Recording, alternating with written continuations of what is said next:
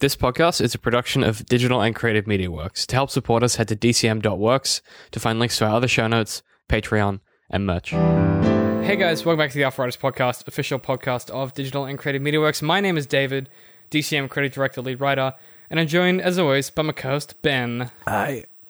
What happened just then? My throat was full of the beer. And this week, Ben, because Blade Runner 2049 is out. 2042? 2040 something. 2040X. 2046. 20XXX. Triple X. Nighttime, late night with DCM works. Blade Runner, the new one's out in a lot of places, but not in Australia yet. So this week we thought we'd watch the original Blade Runner and then come back next week with some fresh analysis. We'll get there, we swear. With both in mind. So this week we are talking about the nuance of Blade Runner.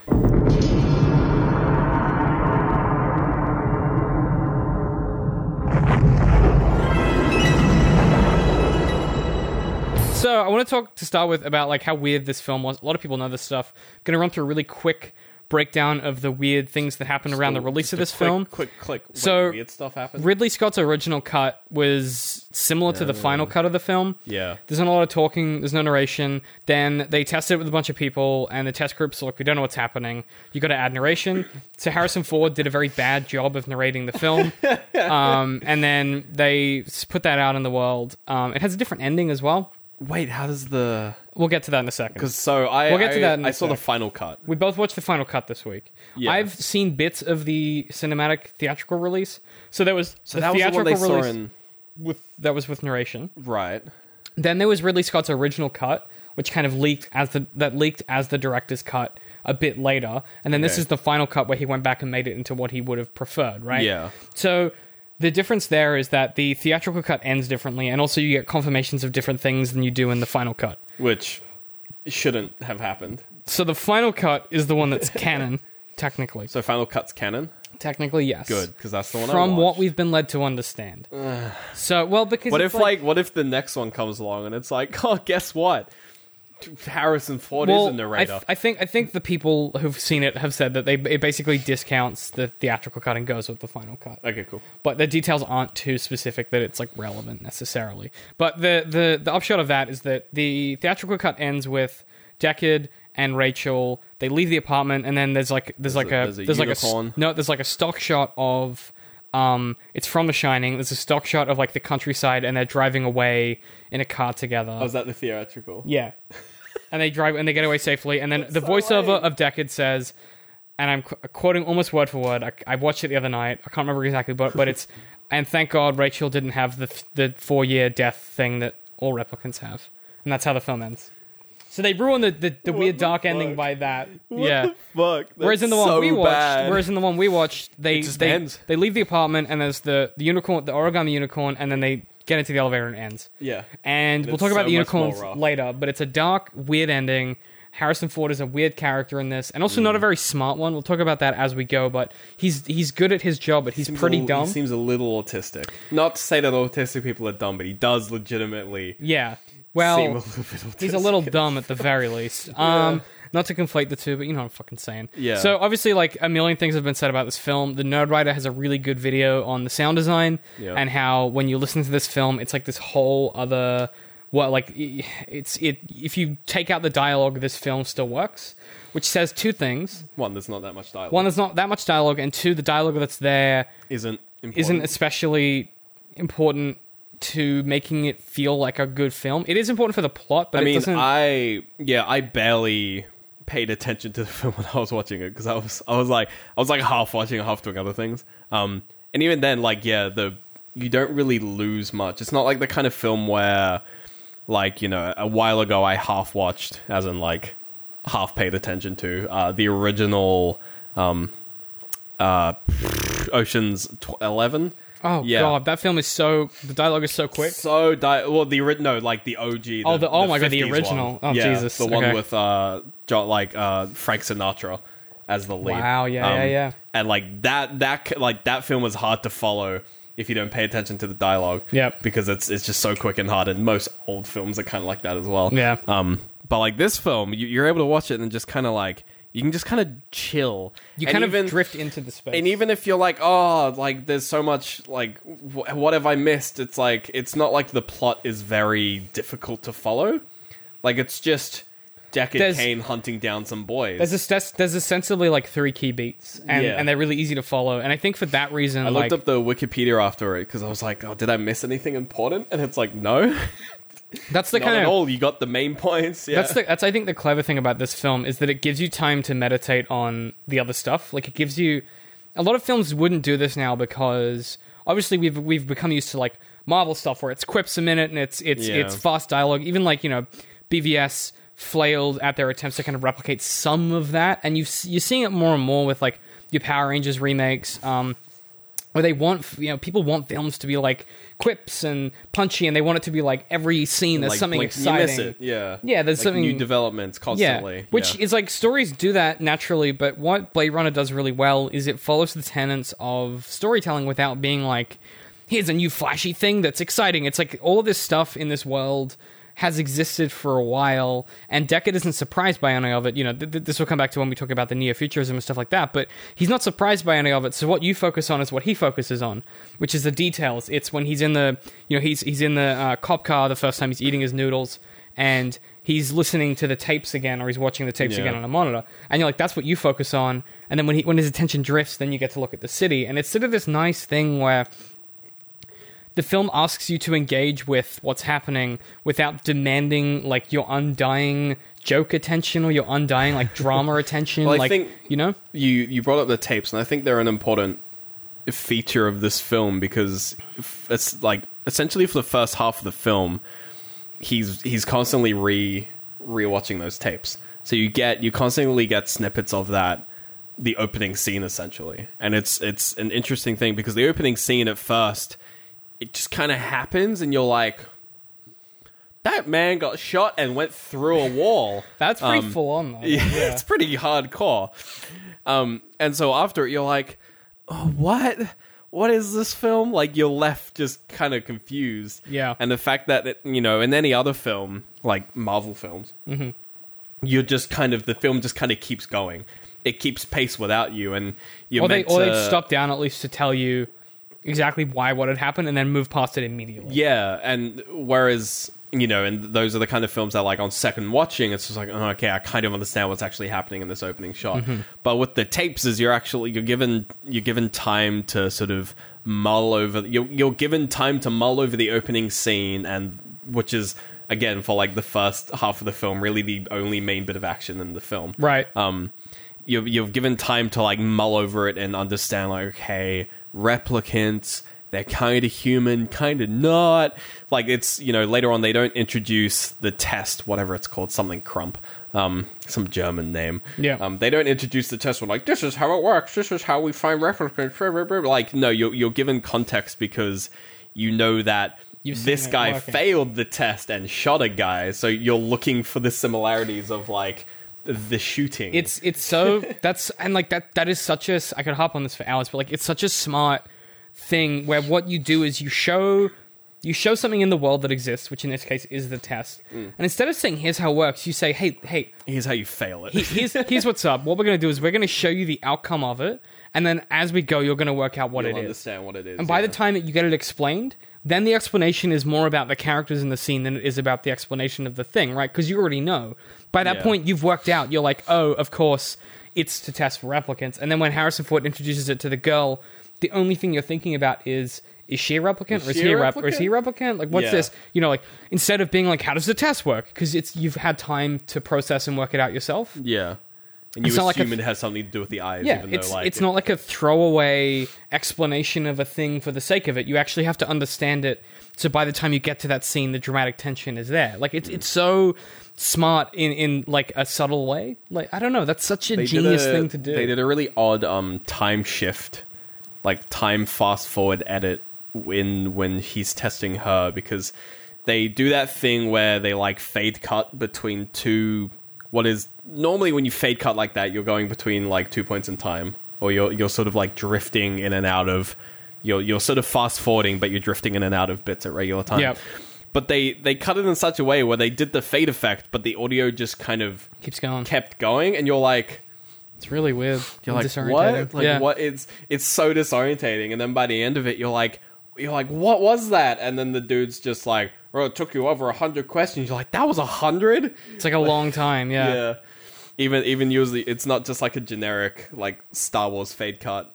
Like, right, and fast forward thing. yeah, or like a wipe cut, because that's like a Star Wars thing that they kind of have held on to. But to me, like, that speaks to this level of trust that Ridley Scott had in the people watching it, and you can see why the studios at the time with the test groups would have said, "Oh, we need to add narration." I can see why it's very cerebral. Well, when you sort of mentioned the bit with narration, I was just like, oh, okay, and I watched the final cut, forgetting that there was the theatrical cut. I was like, what? Theatrical.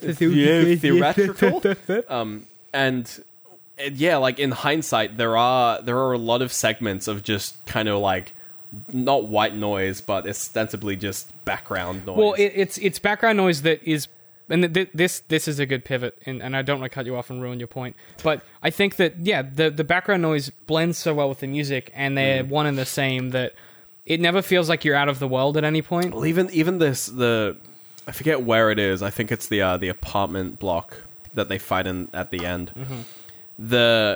The billboard, the weird kind of like noise, I don't know, words, Chinese words that the billboard is saying actually turns into notes in the song.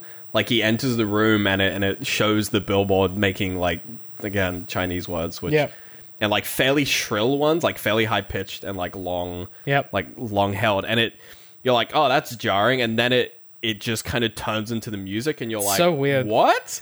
Like it's the one thing, like one big thing I noticed. I was like, that's so weird. Like, how do you do that? It's so smart and weird. The thing I'd recommend is go watch that Nerd Writer video. I think it's called Listening to Blade Runner. If you search that on YouTube, it's so interesting the way that they did that, and so weird. Like no one had really done that before, and it's what Edgar Wright kind of he took the music that he listened to when he was a kid, and he brought that style to the car chase genre, the heist genre. That was like kind of where Baby Driver, that was like, this is ostensibly the incepting roots of those concepts before anyone else had done them. And it's weird, and I love it. This film makes, again, this film was set in Los Angeles in 2019.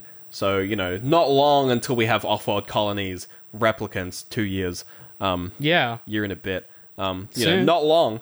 It's so weird to make this ostensibly just, I keep saying that word, cyberpunk Neo-Tokyo-esque kind of almost a precursor to Firefly and the whole China. The whole like China took over the world. China as the new world language. Yeah. It makes this environment seem so alien. Right, and because of the sound design primarily. I think that's what it is. Like something that I've talked about before, not on this, but in some of the antagonist stuff that I've done, and then way before that through the Glass videos, is one of the big things that makes audio feel like it suits the film it's in is a combination of the audio design with the way that the film is shot, so like the lenses and stuff like that. So if you have like a new film, this is why like Killjoys, which is sort of like a Firefly spiritual successor kind of thing, doesn't feel right. It's because they shoot it on new lenses, and then they have kind of like old school sound design. It feels really jarring. Yeah. Whereas this, it's of its time. The lenses and the way it's shot, it feels right. And one of the biggest secrets about this film, and one of the best tricks about it, is that the reason that a lot of it is kind of like dark and dingy and smoky is because they had some budgetary limitations with set design. So to cover that up, they were like big shadows, lots of smoke. So it adds to this like atmosphere of you don't really know what you're looking at. And that's part of why Alien is so good later, that comes after this, is a lot of those shots, you don't know what you're looking at because it's dark and it's smoky and it's weird, and you're like, is that an alien or is that a console? Like, what am I looking at? And that's something that kind of gets lost now in filmmaking. I need to correct you. Alien, it's pre-Blade Runner. Aliens with an S. Yes. Post-Blade Runner. Same. So what I'm talking about is the same technique, though. Yeah. I got them the wrong way around, though. but like same technique, right? Like, because you're shooting on these old pieces of equipment. Yeah. It's on a tiny box in your living room, or it's on a giant cinema that's not very good projector, and there are these dark shapes and moving components of the smoke and stuff that make it feel like unsettling and like kind of gives you the sense of the city. And then you look at that combined with the music and the set design and the character design, and everyone is used to it being raining all the time. It's just this weird, like, you get that neo-futurism vibe, but it's dull, and it's kind of like, it's a spoiled world, you know? Yeah, it's definitely got the same aesthetic as the Alien films. It's being pre-Aliens sequel, it sets it up in a weird transitionary period, because the first Alien was very much, it was just like a working ship, and it had some weird sets in it, like the weird womb computer, called like Mother or something, like that whole thing was just bonkers. And then obviously the ship itself is just like a utility ship, and then you had Aliens, which is generally set in like sort of a military-esque sort of environment. It's a compound. So like more bunkers, like the ships are all military ships. But you get Blade Runner, which, like, I will forever argue is in the same universe. They definitely are. There's actually things that carry across. Yeah, They're in the same absolutely the same universe. It's just like No. It's like probably the same time. It's just very far away because they're nowhere near Earth. Yeah. In any of the Aliens films. Yeah, true, possibly. There's a whole... Actually, if you want that, I'm going to reference all YouTube videos. Go to... Mr. Sunday Movies has a video about it on his channel. And it's that, you know, so the car designs, like the police cars, are much more rounded and kind of like streamlined. And it's got a lot of like the big, like building wide fucking Coca-Cola ads. Your big ads and stuff. So it's definitely sitting in that middle ground where, you know, they've taken the aesthetics of Alien, but then they're just like, let's just like splatter it onto a city using like similar techniques. So they're still using like the really well done like sort of model ships and everything to get that motion on the cars. And it's all just like, it's super authentic. And the long shadows and the smoke, it means that they're able to kind of just get away with more with less. Like they're able to portray more with less. It's the same reason why like the original Silent Hill games are really atmospheric, because there's so much fog because the old hardware couldn't physically render stuff in a distance. They're like, we'll just put fog in. Well, it's the mistake of assuming that detail renders quality. Like, and ultimately what it is it's like the silence is where your imagination can do the hard work and the heavy lifting, right? One of the best examples of this that is famous, everyone knows, is in Jaws. You don't really see the shark because the model was unyieldy, like it was hard it was breaking down all the time. Was a piece of shit. So what they had to do is they had to work around it, and what it created was like you saw the aftermath, you saw the terror it created, you saw the reactions, like, and that builds this like humans are machines that are built to mythologize. Very good at filling the blanks. Like we tend to myth. I can't think of which philosopher said that, but we tend to myth, right? Like you mythologize every day of your life to help make stories out of what's happened. Really, it's just random events, and you make stories out of it. So when someone says, "Hey, I'm telling you this story, but listen, I'm going to leave some stuff out, and you got to like fill it in," your brain goes buck wild. You know, you think about your brain's like, "Woo, don't mind if I do." You know, you think about the first time you ever saw Alien, and there are scenes where people are walking through, you know, dimly lit corridors and the smoke and stuff moving, and you think every pipe. Like, is that an alien? Is that your entire body becomes this like vice as you sit there, and your brain tries to make like it ruins. You know what the worst part about Alien is that when you watch it enough, some of those pipes are actually the alien. That's the worst. And that's the worst thing. So smart. You realize that some of them are like, there are some scenes where it is just in the background sitting there, you know, and then you start looking for it. It makes it even worse because you're like, where else is it? All you need to do is see it once, and then you're screwed. But you know that comes back to when you think about these old films, and this, I don't know, this is something that I think about a lot with, particularly Blade Runner and like a lot of Harrison Ford's early work is. There is this tendency for these style of films to become like classics because their precursors were incredibly like successful. Like Blade Runner is obviously a masterpiece, but you think about like, okay, well, what else came after it that is emblematic of this? And you obviously got like Alien, you've got your Firefly, you've got the kinds of stuff that built on this conceptually. You've got you would argue Ghost in the Shell. Yeah, Ghost in the Shell definitely. Well, I'm pretty sure that was. I'm not 100% if it wasn't around the same time as Cowboy Star, so it might have been the same era. But to me, there's an element of like you've got these films that are classics for the right reasons, and then I'm curious. Like the sequel is apparently amazing. Everyone's saying it's great, but to me, the really cool thing is that when you watch this film now, and we watched it this week, it's 2017, and it has like it's so robust because it's one director's vision. Like that's the thing that I think. Was it one director? Was it one? Yeah, it's Ridley Scott who Those was... Huh? Who was the second? Uh, Because that would have been Find out. information we should have had in the silo before I opened my goddamn mouth. yeah. I think it is only one. Well, but it's continue. it's at least Ridley Scott's concept, right? And it feels Yeah. like it's distilled in such a way that, like, whoever was working with him on that brought those things to the forefront of the story. It's 2049, by the way. 2049, so I got it right the first time. It Fuck is just you. Ridley Scott, yeah. Yeah, I think it's I was just Ridley- confusing like some other films that Ridley Scott and someone else have done. Right, yeah. But that to me like speaks volumes of you can actually make like old films that people love for nostalgic reasons, they can also just be good films. Because a lot of them you watch them now and you're like, this is just not good. Like the story's not clever, it's not subtle, there's no like development of characters. And I think that like pivots nicely into what we wanted to talk about a little bit, which is like some of the dated concepts in this film. Oh, joy. Did you want to kick off our discussion of Harrison Ford and his predatory romance in every film he's ever been in? So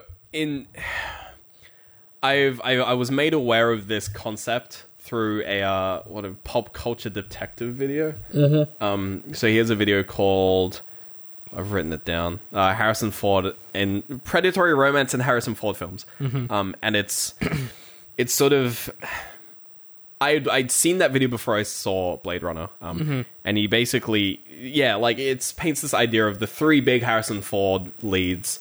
So Han Solo, this guy, fucking Deckard. And Indiana Jones. Yep. They each have this really bad tendency to just be super predatory towards They just women. kind of force themselves on women. And it's, I mean, you have to, at first I'm like, all right, you got to detach the writer from the actor, because I think you have to. Sure. So we're detaching Harrison Ford from this. So this isn't him. It's not Harry's fault. This is a mixture of the time and just writers writing him into his role, which at the time was this character. You know, like post Han Solo, he was this character. Yeah, and it's an issue, but we're gonna move past it. And basically, it's this tendency for him to just be super, just really kind of rapey. He, you know, when it starts and he's like they're in their apartment and I'm like, okay, I mean, and then she goes to leave and he just like stops her and I'm like, oh, this is an old film, I know what's about to happen, and he just kind of bunks down with the robot and just kind of forces her to do it. I think so. When I saw the video at first, I was like, that's a shame. You know, it sucks that this character, who for a lot of people was a role model, not really us because we're just a bit too young, just the slightest bit too young for like the big Harrison Ford like effect on us. Yeah, we're like 10 years too young.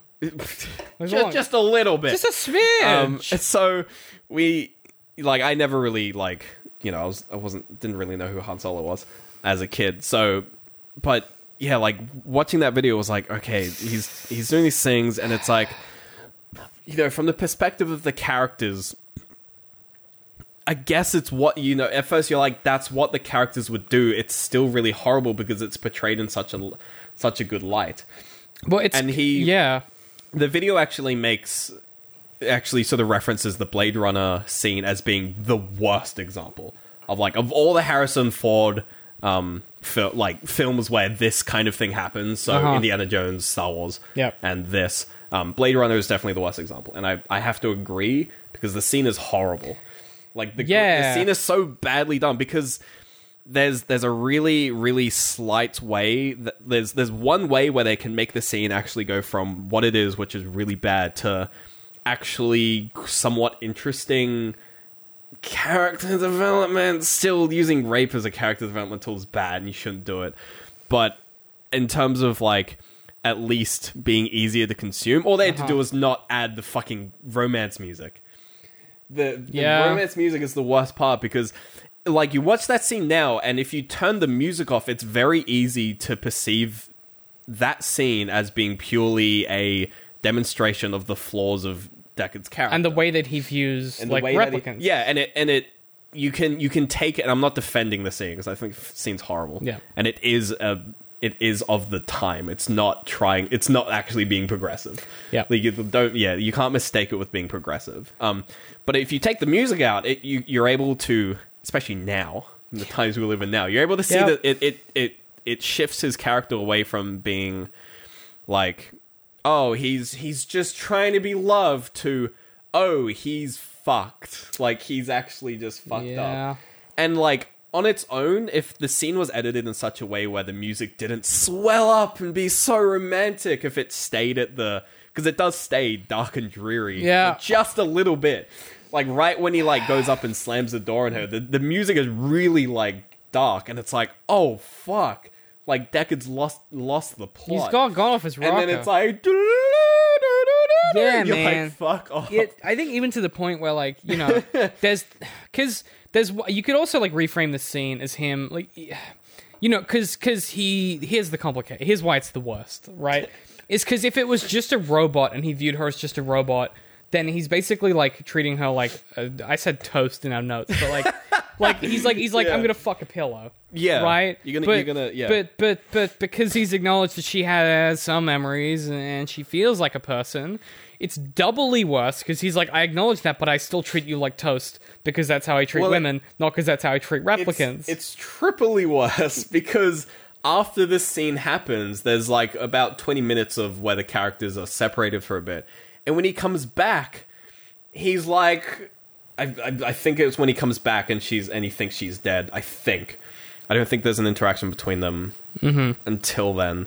Or maybe I think she does shoot the replicant boy that was attacking him, but they don't dwell on it very long. Anyway, the next main like interaction they have is when he thinks she's dead, and like she's like happy to see him, and she's like also in his house, which is like, why would you go back? He just like fucking. Like, run, lady. Like, it's a weird thing where, like, yes, you know, if all they'd done is made the slight edit of, like, changing the music, the scene would have actually, like, shifted in portrayal, but the rest of the film, like, exists. Yeah. There's this problem where, like, that's why you can't defend it, because it's not just that scene that's the problem. It's that scene and the consequences, which there are none, which are the problem. Like, that's the issue. Just don't have it.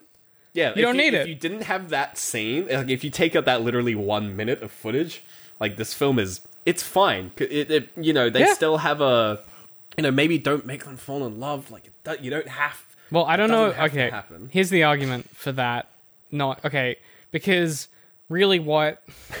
No, because the way that I've heard it, someone justify that to me is that maybe he doesn't really love her. He just knows that if he says that because she's so desperate to feel like a human, she'll go with him. And he'll get some bones. Yeah, some robot. It doesn't help. Robot puss. Well, apparently, the like some of the robots are designed. Some of the replicants are designed for pleasure. Well, that was what she was made for. No, Pris was a pleasure bot. Right, that's right. The weird Harley Quinn lady. Yeah, I think Pris. Pris is right. Or the one working in the strip club. No, Pris is right. Pris, creepy, sexy replicant. You missed one of the replicants on our notes. Well, I didn't need the other put one. Down 3 of them. Well, I didn't. the one that dies at the one that dies at the what? The strip club. I don't. She was one of the replicants. I don't fucking. Pretty sure she was the pleasure. Sounds right. Maybe not. Either way, Pris is the creepy. Yeah. Who could say without a Google search? I guess to round off, kind of our thoughts on this. I want to hit you with the unicorn theory real quick. Yeah, and the replicant thing. Well, those are the same thing. Oh. So that we'll duck out with that. That'll be the way that we end this. So the idea is the Gaff, who is the moustache. Well, I mean, let's. I'm going to go ahead and throw out that. I think his identity as being a replicant or not being up in the air is a good thing. Even though I am a big proponent of the ending of the thing being solved. I mean, it is in that. Well, but like, it's not really a. It's just implied in the final cut. He is the thing. He is. He's the boy. He is the thing. Also, I've yelled so many times about the ending of The Thing, the film, not what we're talking about now, but that's not important. So the unicorn thing is that Gaff follows Deckard. He's another cop. He follows Deckard around the whole time, making origami unicorns. And do you ever see the origami unicorns anywhere else? You only see it at the end. No, there's Deb throughout the film. Okay, I blanked out on that. Yeah. That's because you were doing other stuff. And there's the unicorn. Like, I'm getting to that. Okay. So then Harrison Ford has a dream where he sees a unicorn running through a forest, but it's not a dream, it's a memory. So the implication is that Gaff knows that Deckard is a replicant, and he's leaving these unicorns around to remind him that he's a replicant. to let him know, or to torment him, or to make him think maybe he is or isn't. The idea is that in some way Gaff knows something that we don't about the way the world is going. And Gaff is a pretty freaky character. and he's trying to like tip off Deckard in some way to the fact that Deckard is a replicant. Well, maybe or he's like trying to save him because he doesn't want to. Yeah. Because he can't just tell him. Exactly. Because he can't. Because So then he he'd has- have to kill him. Yeah, so So he has to it's- let Deckard figure it out. So then the himself, implication is that Deckard knows that he's a replicant, and that's why he's able to lie to Rachel at the end, because he doesn't actually have proper emotions, and they run away together. So that's like a level of complexity have to weird this. robot sex. Where they have bot sex, which is not really sex. Bot It's sex? Just, I said bot sex. butt sex. Like robot sex. It's like butt sex, but you But just with the forget robot. the alphabet. You're just for a bit. robot. Yeah. No, so that's kind of one of the going theories, and I don't know. Interesting to me weak. that. Well, you didn't. It's pretty strong. It's pretty strong. You should notice the unicorns. That's Pretty all. weak. It's not weak. It's why else would they have Gaff walk around putting fucking origami unicorns down? Yeah, good point. This was an old film. They didn't do shit like that by accident. They weren't like, oops, didn't mean to have that happen 8 times. Like, I think. yeah. I mean, I think the purpose of the film and the purpose of any film that has this kind of like uncertainty in the end is like it 9 times out of 10 it is like you are meant to it is meant to be skewed in favor of the abnormal. Yeah. So like Inception, yes, it's probably still a dream. Like if it wasn't, it would be boring. If it wasn't, they wouldn't put that scene in. The Thing, yes, he is the Thing, because if he wasn't, they wouldn't have left that up in the air. Yep. Yes, he is a replicant, because it's boring. The story, if they came, like, if in like 30 years, or however long since the film came out. 30. 30 was right. You fucked. Yeah, if at some point Ridley Scott confirmed or denied, which I don't know whether he has, whether Deckard Cameron was a replicant. If he, like, let's say the film's been out for like 100 years and we've figured out immortality, and and Ridley Scott is like asked at Comic Con 800, because they do 4 of them a year now. Yeah. Asked at Comic Con 800, is just like, can you tell us now? Is he a replicant? Deckard and Ridley Scott is like, no. Everyone would be like, fuck you. That's the worst answer. Because the point People is, want the answer to be yes. but it's the The yes is the interesting answer. right. But yes, because people are dumb. Yeah. That's why, and we've said this a few times on the show. That's why Yeah, you don't do what the audience, fans want. No, you don't do what the fans want. They don't know what they want. They think they know what they want. They're not writers. They're not like they want more. They think they know what they want. If you do that, you fuck up your show. Well, who knows? Maybe 2049 will confirm. It probably will. Let's He's be not. honest. He's probably not though. That's like what. That's the thing, he's probably implication. not, yeah. Which is fine. I'm fine with that. I'm actually okay with and that. there's I a think a character being unsure whether they're a fucking robot and they're not is more interesting than a character thinking And knowing they're a robot and they are a robot. Yeah, it's more On the one interesting- hand, it's just like, yeah, you're right. On the other hand, it's just like, you're wrong and you're having a real existential problem. well, about it's also a more interesting question if. Like, ultimately, it's the question at the heart of the film, which is if you build a replicant that thinks they're human and functions like they're human, are they human? And that's, like, the point of the question. The point of the question isn't yes or no. The point of the question is the question. Huh? Yeah. No, but, like, the point of the question is the question, because Yeah. philosophy isn't, like, built to answer the world's mysteries. It's designed to make you think about the way you live your life. What's the meaning of life? There 42. There isn't one. That's the whole point of the question itself. So, that being said, I think it's time to end the show. I was Oh. going to say something dramatic. I couldn't Yeah, think of anything. we just kind of ran out of steam at the end there. I mean, that's very judgmental of our own podcast, Ben. Do you have any recommendations this week? Fuck, I did, and then I forgot it. Shit. So you shoot. I've been listening to. There's only one episode out at the time of recording, but I've been listening to. I only listen to the Mountain Goats. It's a new podcast by Joseph Fink, and it's where he interviews the lead singer of the Mountain Goats. It's really interesting. He's the Joseph Fink. He does Night Vale. He writes all this. but it's I was not- going to say 99% No, that's Roman Mars. invisible. It's another one. That's no. But it's just him interviewing the lead singer of the Mountain Goats, and it's super interesting. That's really dumb. Like, no, it's really good. I've been listening to Post Malone. Yeah, you've been fucking with that. Yeah, and Yeah. I was considering seeing he's coming to Brisbane. I was considering. I was like, I'll see what it's like. I'll give it I'll wait till I get paid. It's sold out in like 6 minutes. Yeah, Australia will be fucking with that one. Yeah, it's Yeah, pretty man. crazy. My only other recommendation is the podcast. I only listen to people. Wait, hang on. What is it? No, that's Try not. again. I was like thinking of the other one. Conversations with People Who Hate Me. They just finished their first run, the first 8 episodes, and it's like really interesting. It's where this guy who's like a social justice blogger gets on the phone with people that leave like hate comments, and they have like a genuine dialogue. It's so weird. I've also one last thing. I've been playing Heat Signature.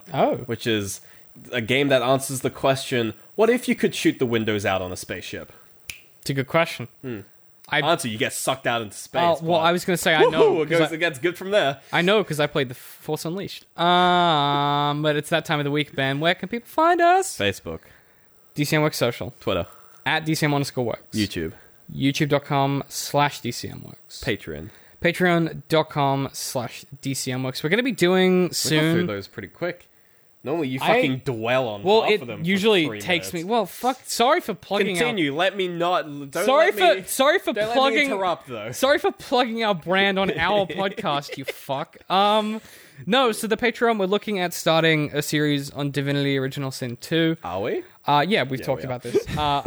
See, that wouldn't surprise me. I feel like I forgot. We just have to logistically organize that, so look forward to that. Yep. We also stream on YouTube every Sunday morning. We missed last week because of technical reasons. I don't have good enough internet to stream, otherwise we do it every week. But we fucked up a little bit on timings and stuff. But we try and stream every Sunday morning. It's usually Public Gubbers. We're trying desperately to find something. We got some other stuff that we might be playing, so keep an eye out for that. That's with our good friend James. I think that's about it for now as far as plugs go. If you are a patron and you donate more than $3 plus a month, you'll get access to our Patreon-only show, Open to Suggestion, spooky story where season. we tell each other spooky stories. There will be at some point on this feed a trailer for the Interface series. I just haven't finished editing it yet. It's weird. So keep an eye out for that. Big thanks to Yoop Kumans, our patron of the month. He's actually our current highest patron. Top shit, you're the best. It's Yoop, I think. We always say it wrong. Yoop. But so thanks for that, Yoop. I appreciate the support. And thanks to everyone else that supports us on Patreon. It helps me pay to keep the lights on and for the editing software that we use to make these shows. Shoutouts to Laura, who started listening to these. Hold on to your butts. It gets weirder from here on. It gets weirder from here. So thanks for listening, guys. And if you're on the YouTube watching, make sure you leave a comment. We will have a new comment system coming in next week that I've been working on. Where you'll be able to contact us directly to get stuff on the show. So more about that as it comes. That would be great. Ben's finger gunning. Get your memes. Get your memes in. Yep. But as always, I'm at DC on my hate pie. I'm at Literal Citrus. And we'll see you guys next week. There was probably a song that reminded me of it, or I'd done an Arnold Schwarzenegger voice. Writing is definitely an isolating thing. From an outside perspective, that's weird as It makes fuck. us look really mental. But that is because of what it kind of said about art. I had fun in bits. There were fun bits. We went and bought a value pack of straps. Oh my god, we did. There's a big lesson here to learn about storytelling.